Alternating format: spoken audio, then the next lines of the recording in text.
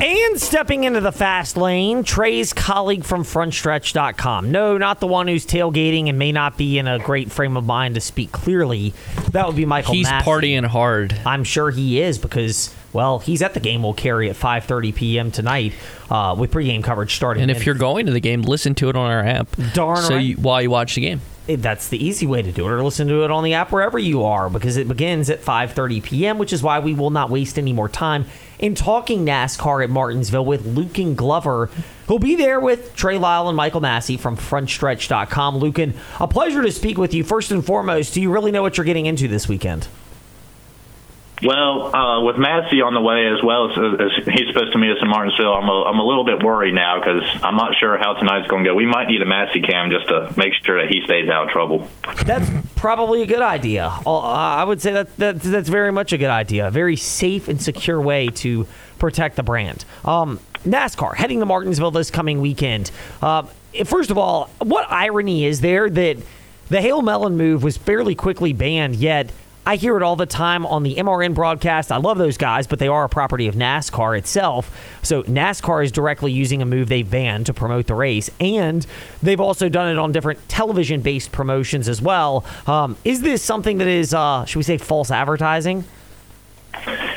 Yeah, I mean, in a way, it definitely has that sense of the false advertising, as you mentioned there. I mean, it's just one of those inconsistencies we've seen with NASCAR and their marketing in past years. I mean, we talk about the Ryan Newman crash that happened at Daytona 2020, and even that knows not as much as the Hail Melon. That has appeared on several ads, whether for Daytona, for NASCAR, and so it's definitely a tricky situation for them. I mean, obviously, it's one of the greatest moments we've seen in our sport, and something that you don't want to be forgotten, but at the same time promoting out there like, hey, any driver could do this, that definitely puts a little false light on it. Our own Daniel McFadden front stretch dove into this about, just the 1 year anniversary, and I wasn't able to take a deep dive into that article yet, but there definitely is a little irony to that, definitely masking what is actually going on behind the scenes. But overall, I mean, if it attracts fans, hey, that'll work, but once NASCAR fans dive into that and see that it's no longer an approved move, then that could change some opinions pretty quickly. So there is that element to this, and obviously it highlighted a chaotic finish, but maybe not the most chaotic race laps, at least the first 200, 300 laps of the race last year in this situation at Martinsville. Do we get a similar play out? Is this a dud of a race, or just the situation combined with Martinsville's proven track record in this spot that you believe that, while racing at short tracks has been an issue under the current car, it will not be this weekend?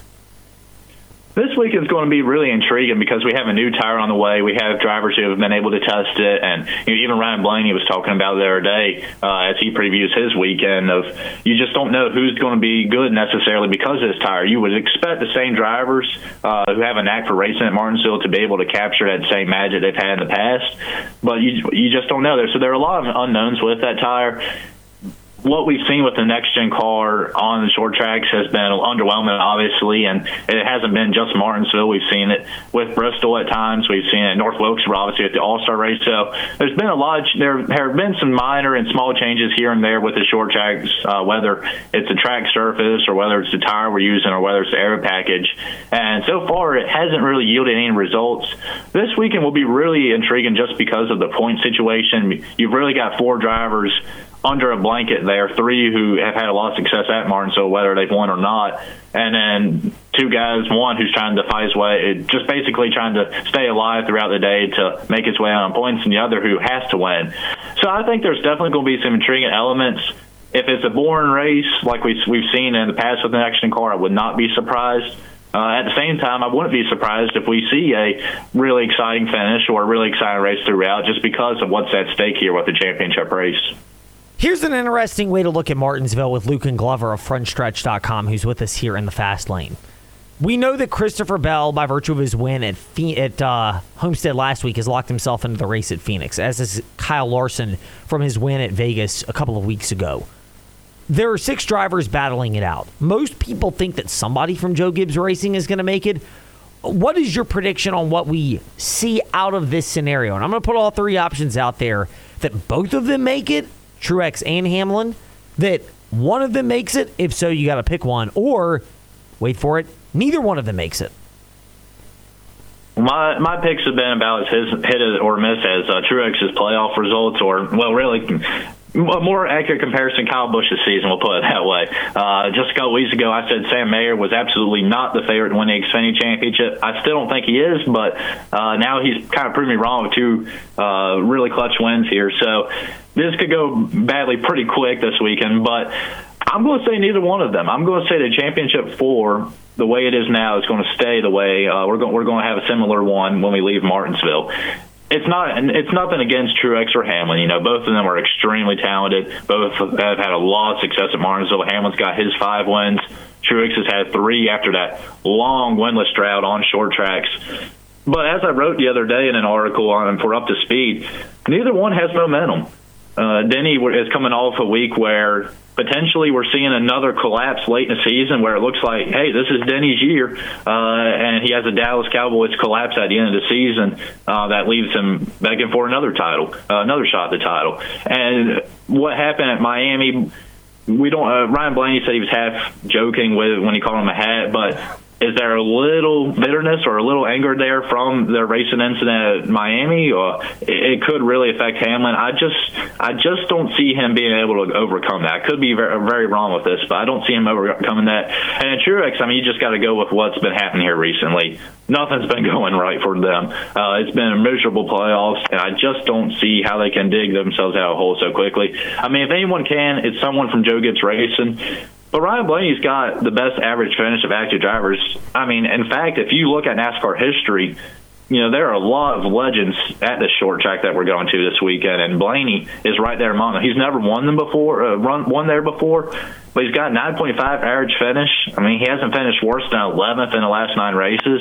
And when you look at how well the Stewart-Haas Fords did in the spring and how Penske has gotten better as went along, at least for Blaney, you know, they found a lot of speed here in the last few weeks. I think Penske's going to be able to give him a car this weekend that he's able to run up front with, compete with.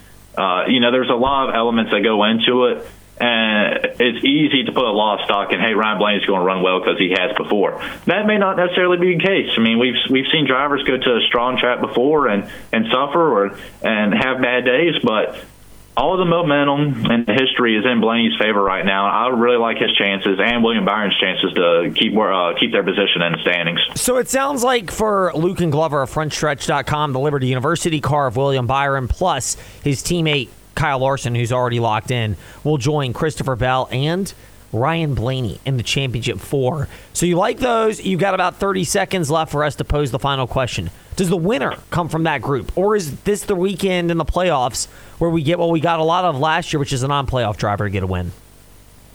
That's a really good question. There are so many guys who can win this weekend. I'm going with William Byron. I'm going go Flames. I'm going with the Liberty car this weekend. He's been really good at Martinsville in the past. He's got a lot of momentum. You know, he can race fairly easy with his 30-point gap cushion over the cut line. So I'm going with William Byron. Go Flames.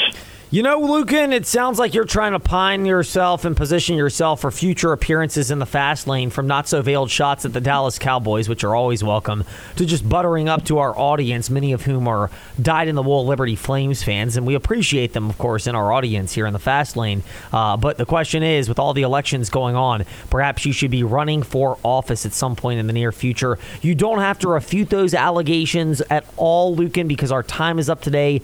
However, we thank you in the fast lane and wish you luck, and sincerely we mean that, when you're in the presence of Trey Lyle and Michael Massey later this weekend. Thank you so much. Have a great weekend, guys. Our pleasure. And yes, Luken Glover with us here in the fast lane. So, I know it sounds a little weird that we're wrapping things up already today, and we just got started, but Football is taking over, much like Uncle Luke's scheduled to take over the fast lane with us tomorrow. What could possibly go wrong? And in a few minutes, you'll be able to hear Trey and me and whether our predictions go wrong. In the meantime, Fastlane Ed Lane, where you listen to podcasts on Facebook, Twitter, Instagram.